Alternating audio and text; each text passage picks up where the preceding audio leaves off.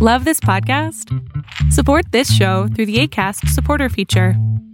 It's up to you how much you give, and there's no regular commitment. Just click the link in the show description to support now.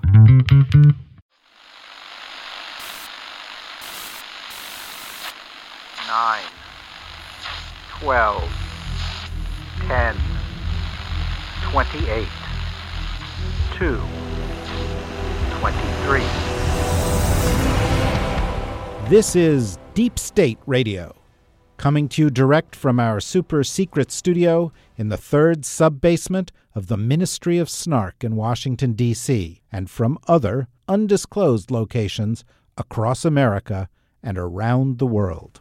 Hello, and welcome to another episode of Deep State Radio. Here today, joining me from Stanford University, Kori Schake, and in our tiny studio in the third sub-basement of the Ministry of Snark in Washington, D.C., the original Undersecretary of Snark and Georgetown University's own Rosa Brooks, and one of our very, very favorite guests and the managing editor of Lawfare, Susan Hennessy. Guys, the President of the United States did something remarkable last week. He went to Europe, and based on my careful analysis of over 312 presidential overseas trips, he had the worst one ever. Now, before we get to that... Don't you think, David, that George W. Bush vomiting on the Japanese was up there? Well, that's very interesting, and this is the 25th anniversary. Excuse me. H.W. Yes, this is the 25th anniversary year of him vomiting. He actually just vomited on himself, however, while sitting next to the Japanese prime minister. Whereas Trump metaphorically vomited on everybody else. Yeah, yes, mostly on us. But before we get into this, I do want to give Kori an opportunity. Kori, what was the first overseas presidential trip? Wow, that is an excellent question to which I honestly do not know the answer. I am thinking about you had American presidents who were overseas before they were president. Theodore Roosevelt would be my guess. Gosh, anybody else want to guess? Great question. I don't know. I can tell you a lot about the Googling. Controversy over whether or not the executive branch got to determine who they recognize as a foreign government. But I do not know the first overseas trip. Well, it does say that. Well, Kori, as okay, usual, wait a minute. Kori is right. I know the answer. Kori is absolutely right by amazing miracle. Yay! Yes.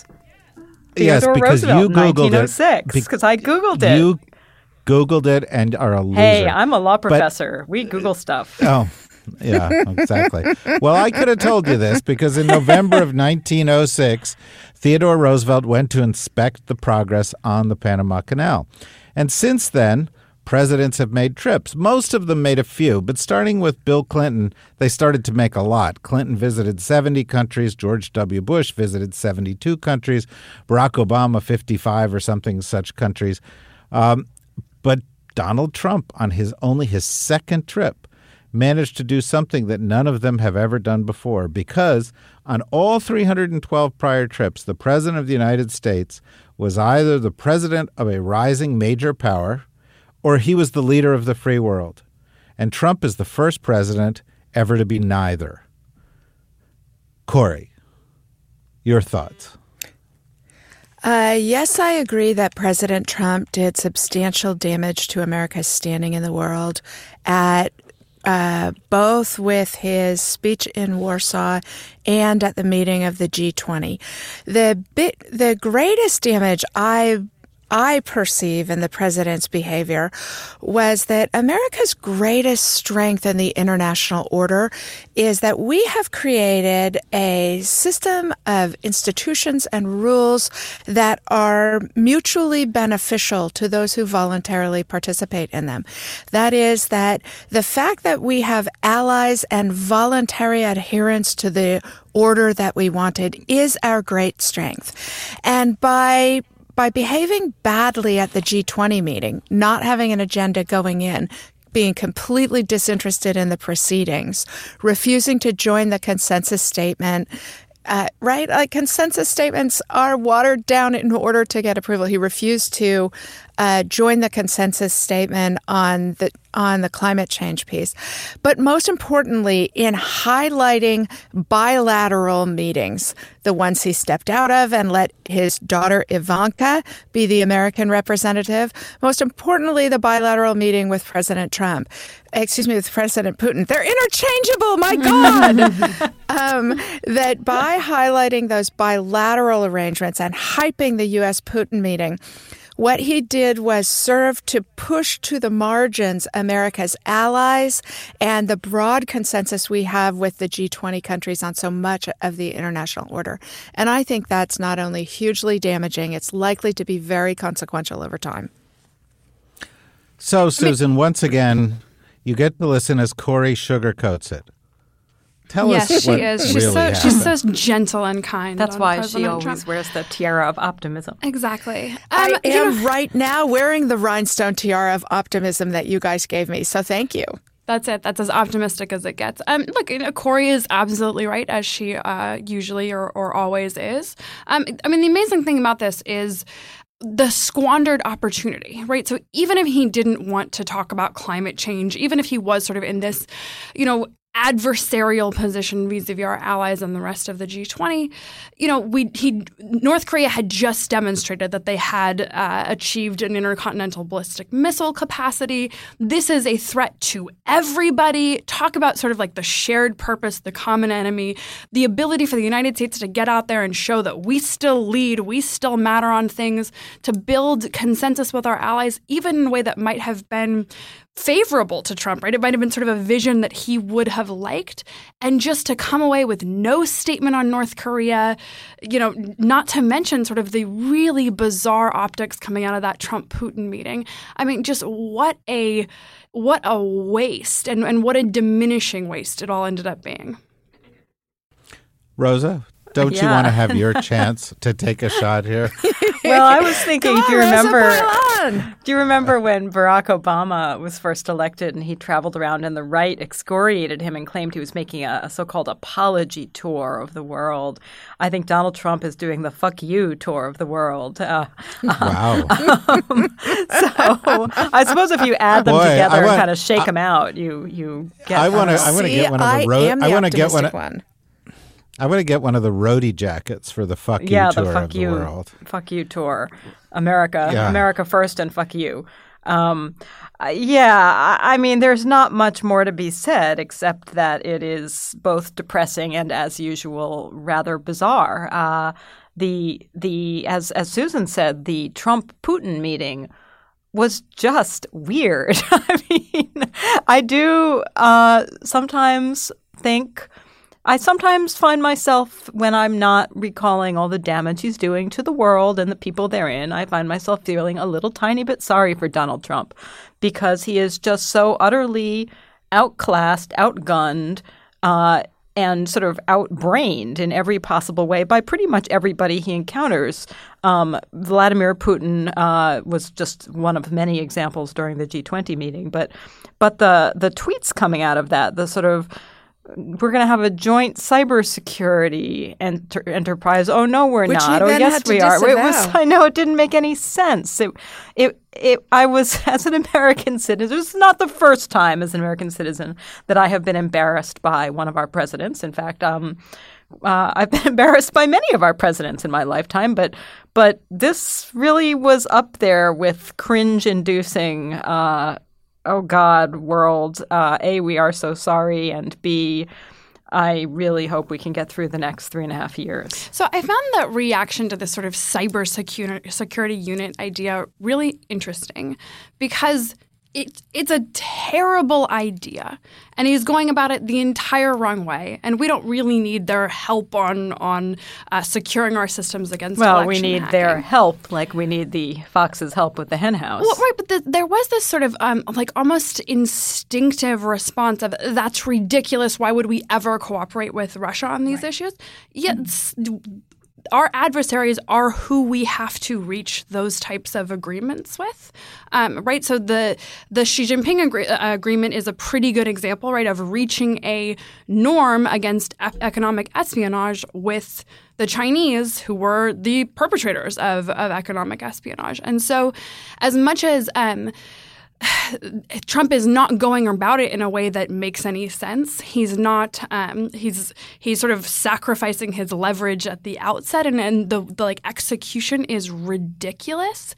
The sort of instinct there is not necessarily wrong, and I just find it sort of interesting how strongly people felt about sort of coming out against that, and the inability of the administration to actually seize on a somewhat reasonable talking point in response. Instead, they just kind of all let it, people would go on TV and support the idea, and then all of a sudden he's tweeting, like, "Never mind." It was just such a strange episode. Well, let me offer a slightly different perspective on that. I don't think negotiating with an adversary is a bad idea. But this wasn't what he said. He didn't say we're going to negotiate with the Russians and establish norms. He said we're going to develop a cybersecurity unit in which both sides will be working together. And by the way, implicit in this, presumably sharing insights and secrets with each other in order to create a, quote, impenetrable internet. Now, first of all, there's no such thing as an impenetrable internet. But secondly, this wasn't a negotiation. It was saying, let's create a collaboration with our enemy on cybersecurity. And, setting aside all the complications of that, that's very different from a negotiation. Sure. No, absolutely. And I think the My terminology... favorite comment... Oops, I'm sorry, Susan. Please go ahead. No, I just I didn't want to miss the opportunity to point out that what he had said was an impenetrable cybersecurity unit, which I actually don't know what that means. Well, nobody knows what that means. That's the and beauty this of the whole from thing. the former NSA General Counsel. That's a little bit of a job promotion, but I'm going to take it. I'm not even going to correct you on that one. Well, it was an impenetrable idea, and that's something, right? But let's go back, because I will end up with this, but we've got a little bit of time, and I want to go back because somebody out there listening to Deep State Radio is going to be sitting there going, these guys are so unfair. That Donald is a nice guy. He dresses well. Ivanka sure looked nice in that seat. Why are they picking on him? And so I want to be very clear that we are being fair and objective. So let's start with the Poland trip. Let's start with, how did that go?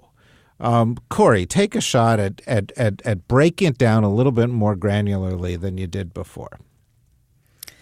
Sure. Well, I think the president's speech in Warsaw was sort of equal parts the dark apocalyptic vision of his inaugural address, leavened with some what I think the White House thinks of as optimistic vision, which is the red in tooth and claw defense of Western civilization. These guys really are Huntingtonian. They really do believe that we're losing the war for Christmas, kind of, and we need to defend it at every rampart. And they seem not to realize how much the current international order is a glowing success of the values we Americans hold to be self-evident, that the international order has voluntarily adopted since 1945 and are now prevalent in the order. And to the extent they have experienced setbacks, it's because of the challenges of prosperity after the 2008 financial crisis and the challenges of our foreign policy choices that have dented the magnetism of our model. So the solution to those things is not the solution that President Trump was offering in Warsaw. It was more a reminder of the extent to which the United States doesn't appear to understand the very values and economic principles that have made for the success of the American-led international order. So, Corey, you don't think him saying the magic words of Article 5 just made everything better? I think the fact that he chose to view the European Union as a threat to European unity and to transatlantic connection is at least 25 years out of date. That he chose to do it in a country that is cracking down on the press and that is trending strongly anti-authoritarian. And he did so without ever mentioning either of those two things in the place or meeting with democracy activists, members of Solidarity, any of the forces that have made Poland democratic since the end of the Cold War and are now under siege.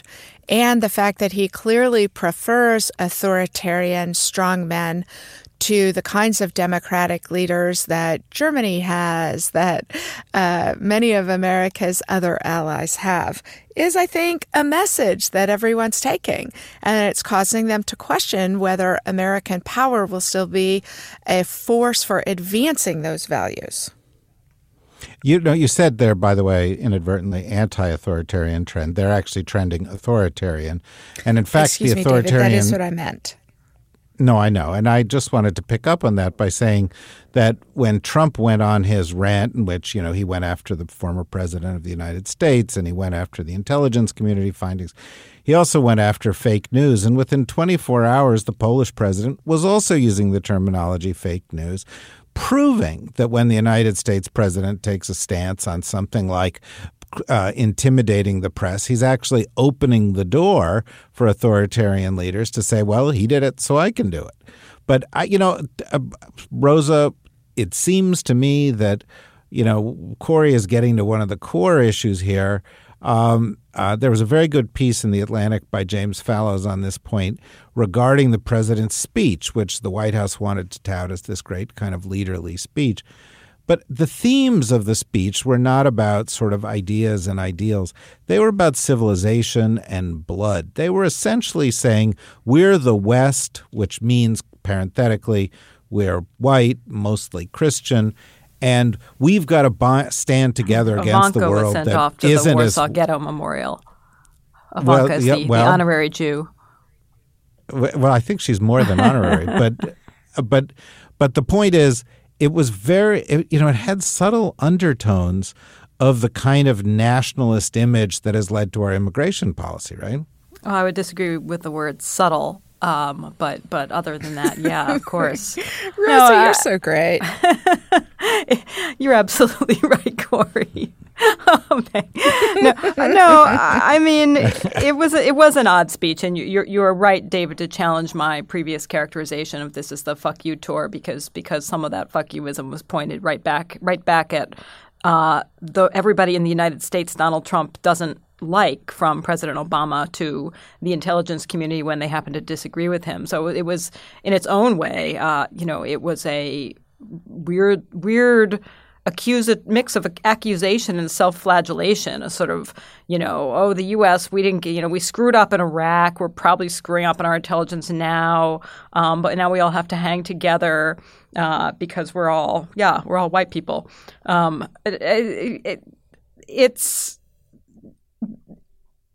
Well, I guess is this good news or is this bad news? I'm sort of at a loss for words here, because is it good news or is it bad news that what the U.S. president says still has ripples and is emulated around the world? I mean, the good news is that the bully pulpit remains a bully pulpit. Donald Trump says something wacky, and all the other whack jobs in the world immediately embrace the wackiness. So I suppose we still have influence in the same way we've always had, that when the U.S. does good things, it inspires others. When the U.S. does bad things, it inspires others. And I think that needless to say, from the perspective of protecting and fostering a culture of human rights around the world, to have the president of the United States so openly seem to be embracing so many both already autocratic and lethal regimes and regimes that are trending in that direction is really, really scary. And we haven't lost all influence, in decline as we may be. That has real consequences for empowering autocrats and repressive regimes around the world. And I think that we're going to see that accelerating. And speaking of influence, it was clear that it was sort of Stephen Miller and Steve Bannon's fingerprints really were all over that speech. In some ways, it's like we're back to the inauguration. It's clear that while there'd been lots of reports about like diminished influence and that group being marginalized by the axis of adults and Jared and Ivanka saving the world. We're down to Ivanka. Jared's been eliminated, so the axis is shrinking. It's just a straight line now, or whatever it is. Jared's in witness protection at this point. We don't know where he is, but when he turns on his dad, he's going to be on his father-in-law. He's going to be in deep trouble. Anyway, sorry to interrupt you, Susan. No, I mean I think it's my point really was just that. That instinct of his to rely on some of his least constructive, most sort of pernicious advisors, I think that really was on full display. And while it's incredibly disturbing whenever we see it at home, there's something even more shocking just to see that those kinds of words coming out of an American president's mouth when he's abroad. Okay, well, let me ask you one follow-up question on that, Susan, because you were, as Corey said, the head of the National Security Agency, or something like that. Come on, give me a cooler job than that if we're going to make up my. Yeah, okay, whatever. You were the host of The Apprentice, and what I want to say is, and I don't want to flog a dead horse unless the dead horse deserves to be flogged, and this one deserves to be flogged. And it won't be the one I wrote it on. Yeah, exactly. Corey Shockey's horse deserves to be flogged, but that's another story. Sorry. It was just, it was inevitable in the flow of this. But look, believe me, if I had a choice between a horse and a pastrami sandwich, I take the pastrami sandwich every single time. But Susan, you, as a former member of the intelligence community, when the president gets up and questions intelligence findings overseas, I don't really recall this ever happening before, but it did happen in Poland, and it was a kind of precursor, a foreshadowing of what was going to happen with Putin. How do people in the intelligence community react to that kind of behavior? So, look, I certainly cannot sort of say I speak on behalf of the intelligence community, although I do. I think it's fair to say that there's a widely felt sense of just bewilderment, honestly, of, that the evidence here, frankly, the publicly available evidence, we don't even have to go into sort of the classified material. The publicly available evidence is overwhelming. Reports about the kind of intelligence they're relying on, the language that the intelligence community is using, right? High confidence. That's intelligence community speak for positive. They don't use terms like positive because they're sort of that's not part of sort of the craft. So I think it is. I think it's baffling and bewildering and demoralizing. The intelligence community and places like NSA are already sort of under attack from a lot of different fronts, or at least under pressure on a lot of different fronts. So some of them are sort of positive elements of robust debates over civil liberties at home, which is a good thing, but does put pressure. Others are sort of the post-Snowden disclosures, the shadow brokers, reports about sort of massive troves of NSA's tools having been stolen, issues like sequestration, hiring retention, reports about sort of a workforce demoralized by reorganization after reorganization. I mean, really, we have an intelligence community that is already under a huge amount of pressure, is struggling to keep the best and the brightest, does really, really important work. And on top of sort of that already, frankly, scary situation, to have a U.S. president sort of impugning their work and really their integrity, because what he's talking about is not a mistake having been made, right? That hasn't been his talking point. His talking point has been that they politicized this intelligence. And what he's saying is the intelligence community lied. They are lying about what they actually believed happened. And I think that has ripple effects that we are going to feel for a very, very long time. And I fear that one of those effects are going to be that we are going to lose a generation of talent that decides not to enter the intelligence community and a generation of talent that decides to leave the intelligence community because it's already very, very difficult, underpaid, in some cases dangerous work, and sort of that sense of connection to the mission, of feeling like what you are doing is valued and worthwhile. It's just so incredibly important. And while we see some of the president's cabinet members, from Secretary Mattis to DNI Coates and others sort of trying to use that rally the troops, positive morale boosting rhetoric, they just can't overcome a U.S. president that is constantly sort of treating his own intelligence community as if they're the enemy. All right. So it's a good point, Susan. But something really good happened in the intelligence community this week, and I would like one of you to take a guess at what it was. I'm assuming all kinds of birthdays, anniversaries. Nice. Very nice. Well, I'm not going to. No, way more important than that. Daniel Craig agreed to sign on to another round as James Bond. That's British intelligence, David. We don't count them. Oh, I don't know. Well, that's true. We used to cooperate with them. Perhaps they don't cooperate with us anymore. Moving on. In fact, I do think that is one big important point that America's allied governments now have to be very careful about what they tell the White House and whether they can share information, even in trusted channels in our intelligence community, in ways that aren't going to blow back on them. Well, it can't be too encouraging for them when the president gets up and says, I don't know how many agencies we've got in the intelligence community. Can it possibly be 17? Which was a real. But can I just take a minute to rant about the dumbest possible talking point that has emerged, including from the president's own Twitter stream? And that's that it's an error to say that 17 intelligence agencies agreed about the Russian hacking, and in fact it was only 4, and this was this big mistake.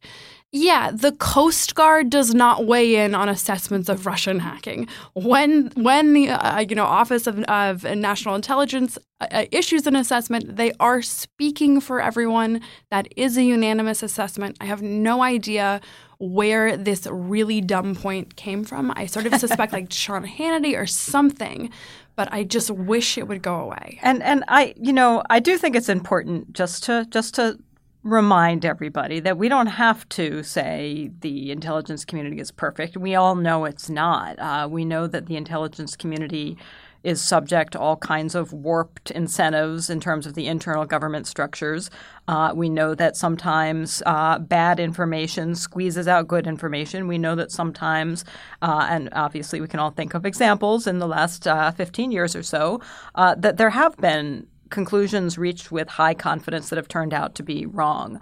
And I going back to the difference between apologizing and fuck youing, I don't think there's anything inappropriate about an American president. In fact, I think it's a good thing, taking ownership of mistakes and saying, yeah, we sometimes get it wrong, and we are always evaluating and reevaluating our own conclusions because we are fully and humbly aware that we don't always get things right. But there's a big difference, obviously, as Susan suggested, between acknowledging that in a healthy way, a way that's healthy for our allies and healthy for our own institutions, versus just suggesting, I don't know who these people are. They just make stuff up. Who knows?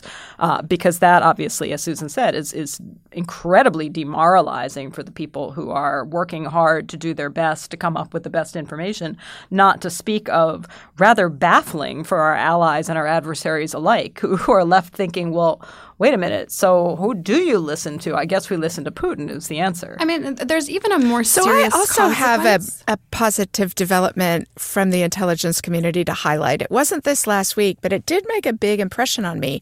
And that was when President Trump held that weird North Korean feeling cabinet meeting where everyone was competing to talk about how great he was. It got a lot of press coverage that the Secretary of Defense calmly, professionally said how proud he was to serve the men and women of our defense establishment. But even before Jim did that, the director of national intelligence, Dan Coats, was the first person to dissent from the behavior everybody was exhibiting and say what a privilege it was for him to lead the men and women of our intelligence community who day in, day out put their lives at risk to keep the country safe. I thought that was a really important moment for Dan Coats and a really important thing all of us should realize about his professionalism and the way he's leading the community. I think there's a little bit of a sense that this is all about, the intelligence community having their feelings hurt. It's also a huge strategic mistake for President Trump himself.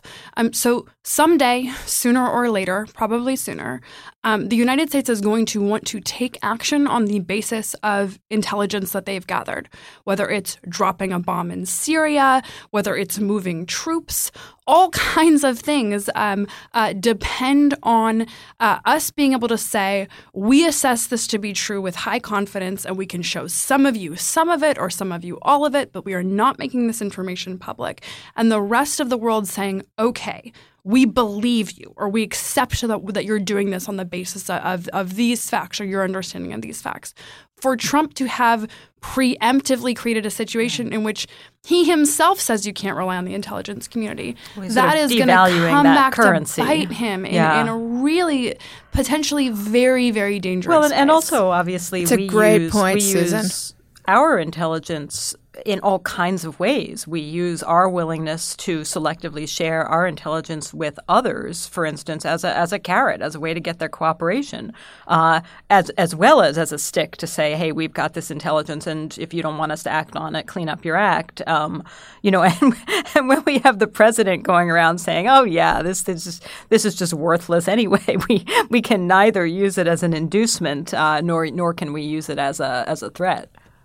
Well, and, one of the problems that compounds this is the fact that the president is a pathological liar and the people around him are pathological liars. And so that even if they say they believe intelligence, they have intelligence, they don't have intelligence, there's this many agencies, we reached this kind of agreement, we didn't reach an agreement, nobody believes them anyway. And well, we're going to get to that. This is the sort of angels on the head of the pin, David. But as you know, there's an important metaphysical debate about whether Trump is a pathological liar or whether you can't call someone a liar unless they have some awareness of the concept of truth, in which case Trump just says random things. Yeah, be fair, David. He might be mentally ill. I think precisely. Yeah, that's a really good point. Thanks for straightening me out. But let me go to the non-Trump component of this as our listeners, because they're deep state nerds and they're really, really smart. No, we tape these the day before we run the first of them and a couple days before we run the second. And so things happen as we're taping them. And one of the things that just happened, we earlier were talking about the unit that we were going to set up between the Russians and the U.S. on cyber.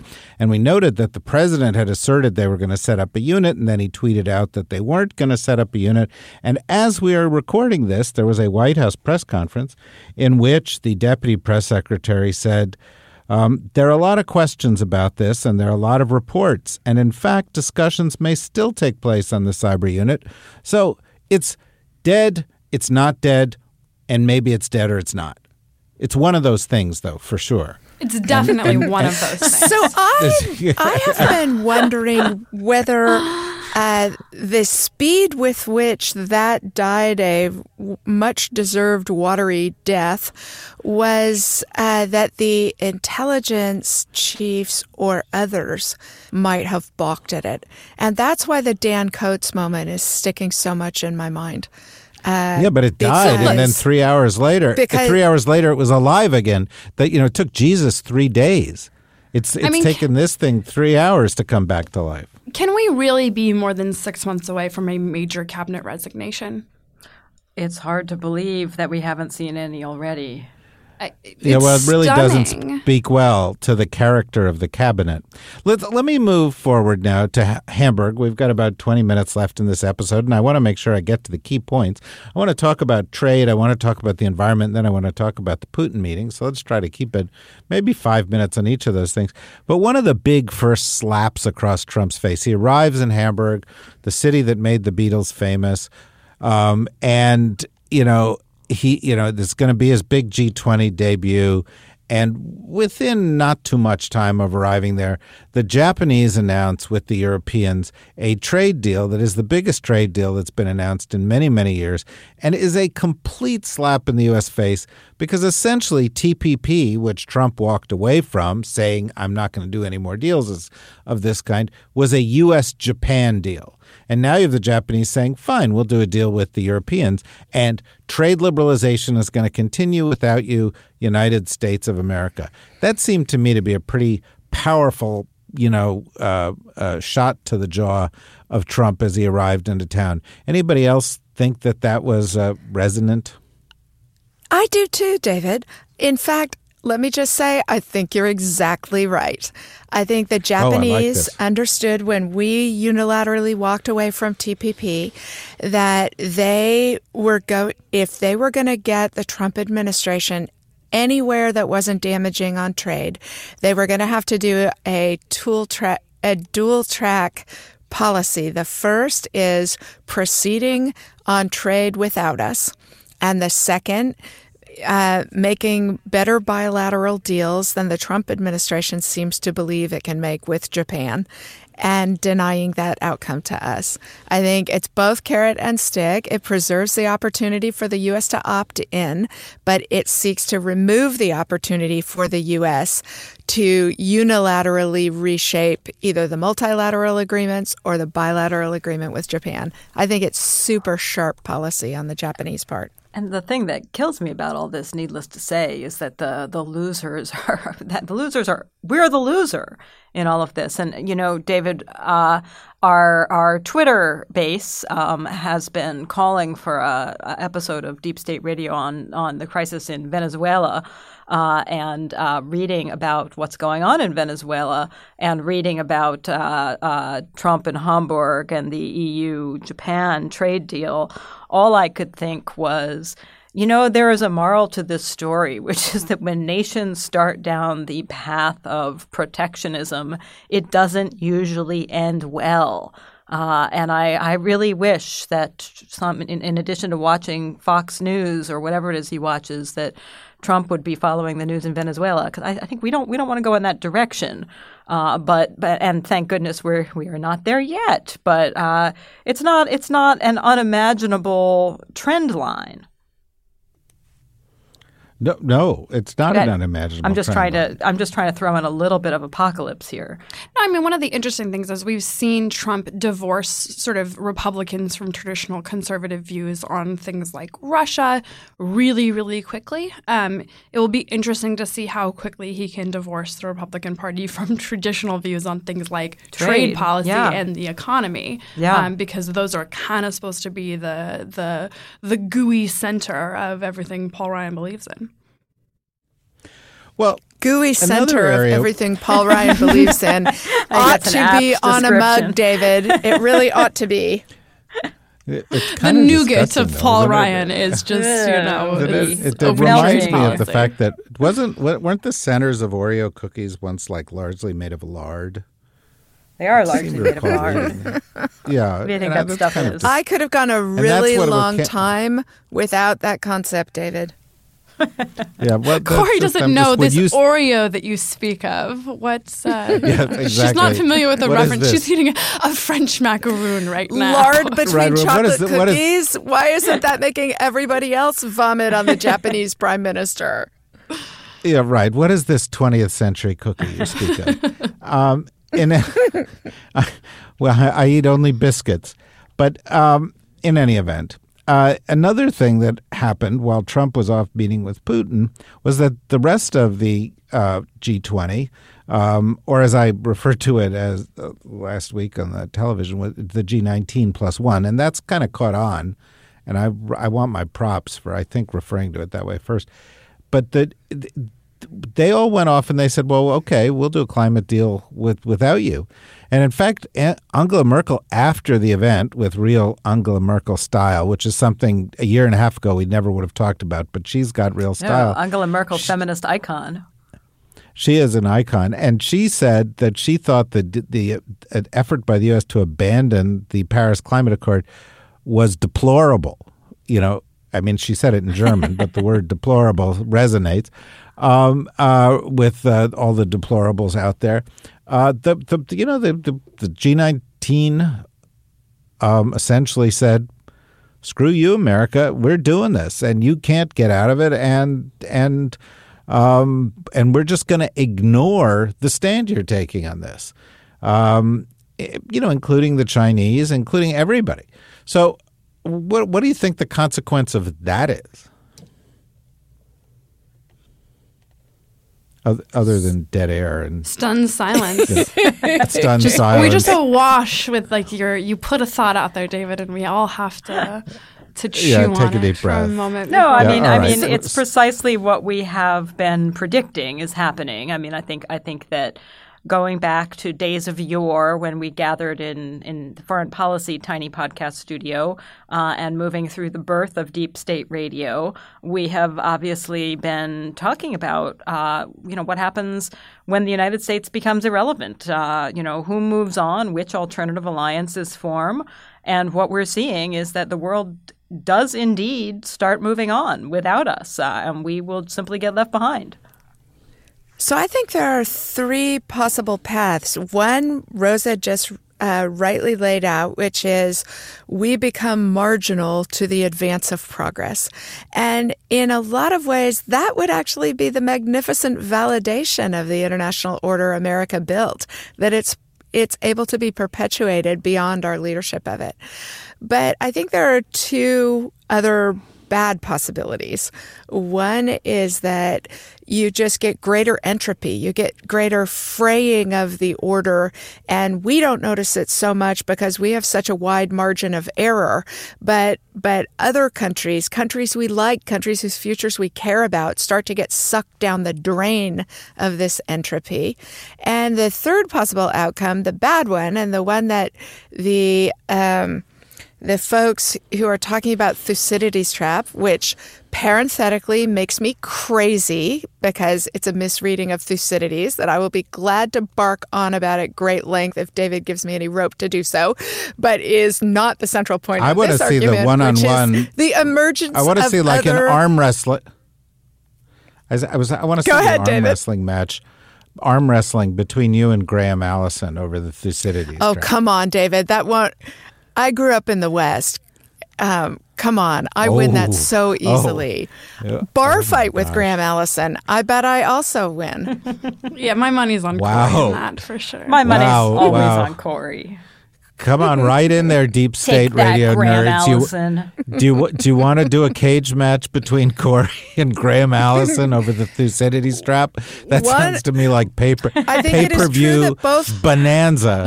Let's invite both Graham Allison and onto Deep I State are Radio. intellectuals, but only one of us is a brawler. Wow. She's already trash talking Graham Allison, and I'm sure he's. I've always wanted to see him in a spandex wrestling outfit, but David! No, that is not a good way to get him to come onto Deep State Radio. I am not strong enough to bear that visual. Yeah, I agree. Corey and spandex. I think we could all live with that. That would be fine. Corey, I'll just have our listeners who don't know Corey personally know Corey is extremely fit. Graham Allison, she could beat you up for sure. Much. Yeah. Graham, Corey is very tough. Anyway, I interrupted you, Corey. You were in the midst of a role. Well, if the first path is Rosa's, where the liberal international order is self-sustaining without us, that's also the argument that Elizabeth Cobbs makes in American Empire, that the rules are now self-sustaining. We don't need to enforce them in any way.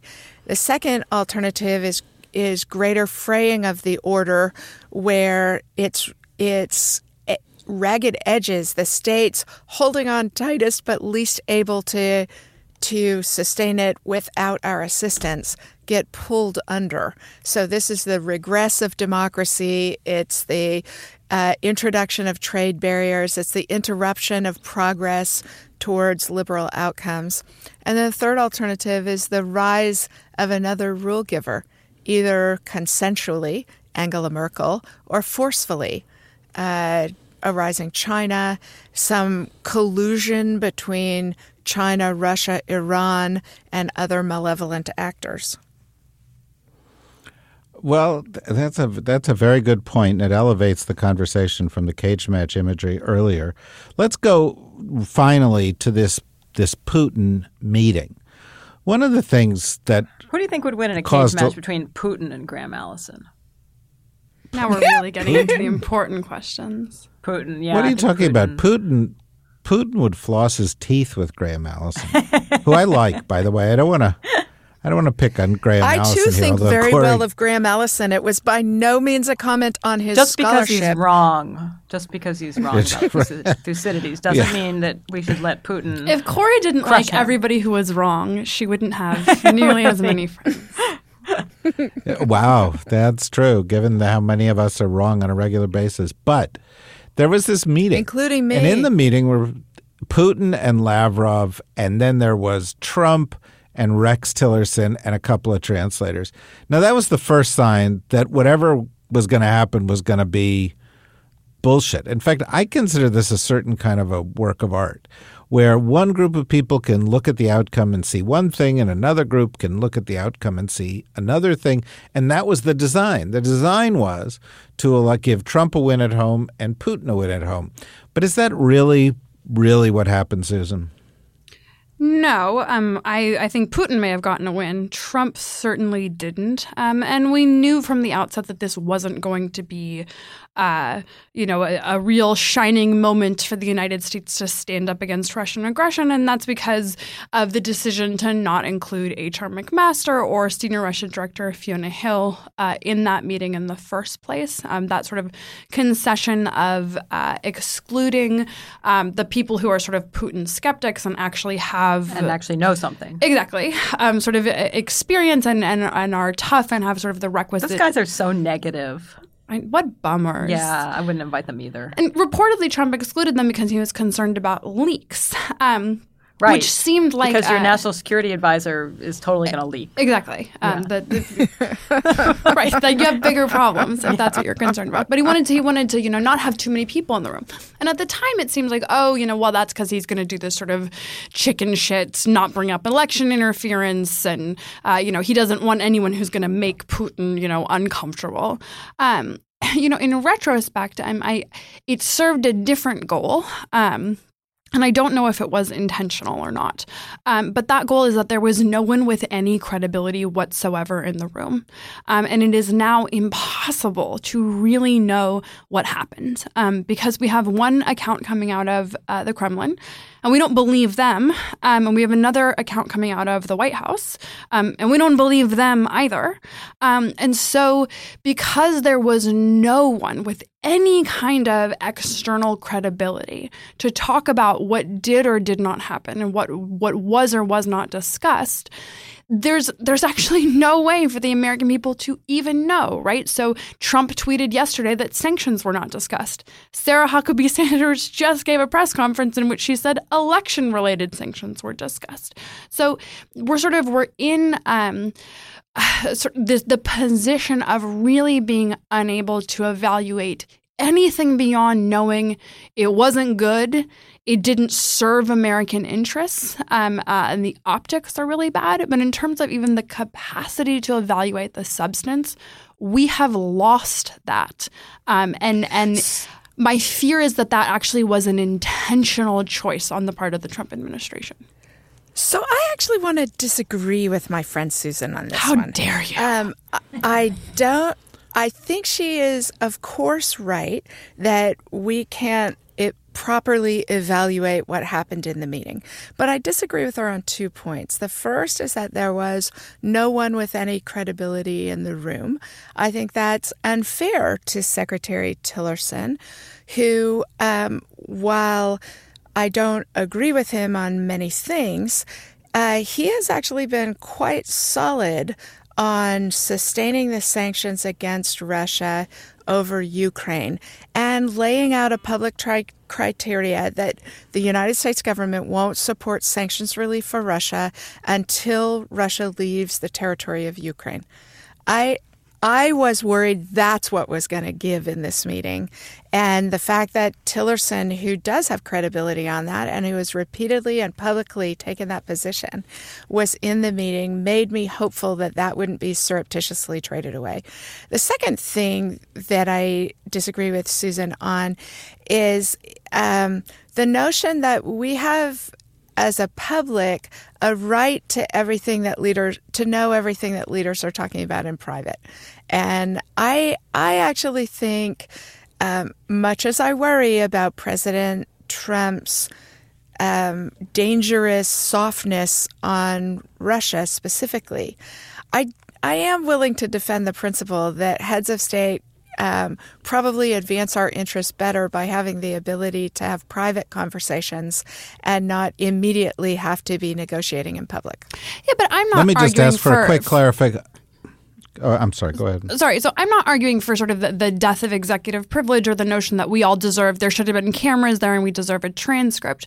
But at least those high-level descriptions, I do think that there's a disturbing inconsistency. Right. And there's certainly a right not to be lied to by our own president and our own White House. And there is a right for sort of a basic high-level understanding about what exactly the president is trying to do on our behalf, his goals, his sort of where he's moving in a general direction. And it's not the specifics. I agree there needs to be space for those sort of private sort of deliberations. Otherwise, you can't get anything done.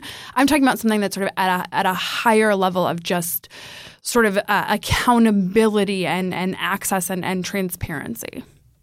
And there's an important distinction between whether they reveal everything and whether they actually tell the truth to the extent to which they reveal anything.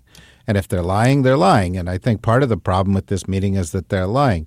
But Rosa, we have seen some things coming out of the meeting which are not press statements, right? There was a so-called ceasefire in a part of Syria. We brought peace to Syria. That's good, right? Right, which Trump argued was actually hammered out in the meeting. There was the cyber unit. There was an agreement to move forward in the U.S.-Russia relationship and to let bygones be bygones with whatever the heck happened, in the past. And those three things we can evaluate. So evaluate them. Well, I actually on the Syria issue, going back to something that Susan said earlier when we were talking about the putative cyber joint impenetrable cybersecurity unit. It's not. Of course, it is not wrong to think that there are areas where maybe we can do good things with Russian cooperation, and Syria has always been one of those where even though there's ample reason to be skeptical, that there is clearly value in trying to carve out any common ground, and I do think that I think we've talked about this more broadly in other episodes that while it does not do to trust Vladimir Putin or anyone in his regime at all, it also doesn't do to demonize Russia to the point where we start thinking of Russia as, and Putin as a sort of all-powerful puppet master who can do whatever he wants, as opposed to an autocratic leader trying to hold on to power in a country that is struggling in all kinds of ways, despite the continued strength of its military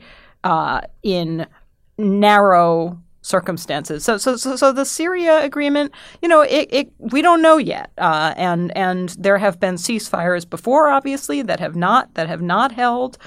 There have been prior efforts, including the famous 2013 Russian Deus Ex Machina that saved Obama's bacon when he was in the midst of embarrassing himself on the Syria chemical weapons red line. So on the one hand, I am not particularly persuaded that this time it's all going to be great or even okay. But equally, that's the one thing that came out of this where I would give a kind of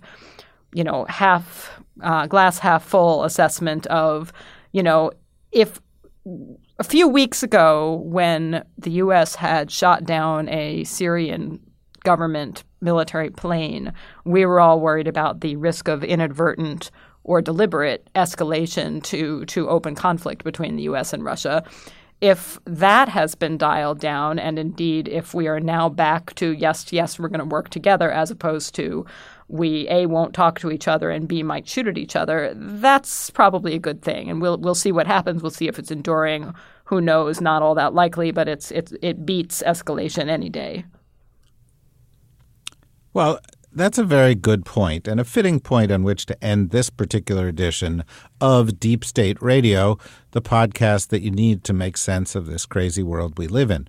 We'll be back in a couple of days with the same group of folks discussing one of our Deep State Radio nerds' favorite issues, and that is the Trump troubles surrounding the Russia investigation and the other legal investigations that are currently ongoing and producing new news items on a daily basis. In the meantime, if you are a Deep State Radio nerd, please tweet out your enthusiasm for the show or do something even more grand, because you may win a mug or a sweatshirt or something else, all of which will be going out on August 1st. The first big shipments of those will be going out. So now is the time to make your play by, as one of our listeners did, painting the words Deep State Radio on the side of a cow. What could be more motivating? And certainly another thing that's been very popular here on Deep State Radio. I feel like that one was a tribute to me. Well, that would be a horse. And that was the other point I'm making. The proliferation of Deep State Radio spirit animals on the web. Corey's horse, Rose's dog, my pastrami sandwich, Ed Luce's bear, and David's great Singer's undersea creature. Yeah, the whatever axolotl or whatever that's Axolotl. Called. We don't have what? Pardon me? Axolotl. What? David Axolotl, Sanger has an axolotl, and you used to have a lemur, but you apparently gave it up for adoption. Right, but the lemur is still out there offering. I would adopt your views lemur, on something. David. The lemur needs to be adopted. Okay, Susan's lemur. Yeah, Well, okay, you hear that, lemur? Susan wants you. Okay, lemur, you can be Susan Hennessy's I don't lemur. have a great track record with pets, just to be decided. Lemurs just are to pretty hardy, disclose though. up Don't front. worry. Don't expect Yeah, I was too much. thinking, given your track record, maybe it should be Susan Hennessy's like cactus or something. But in any event, Like a goldfish. the lemur wants love.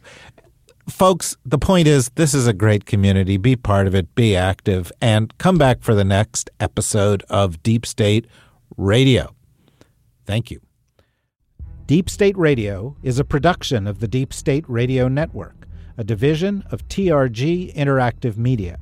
Our podcast today was produced in cooperation with Goat Rodeo Productions and was supervised by Ian Enright. Join us again for another episode of Deep State Radio. If you don't, we know where to find you.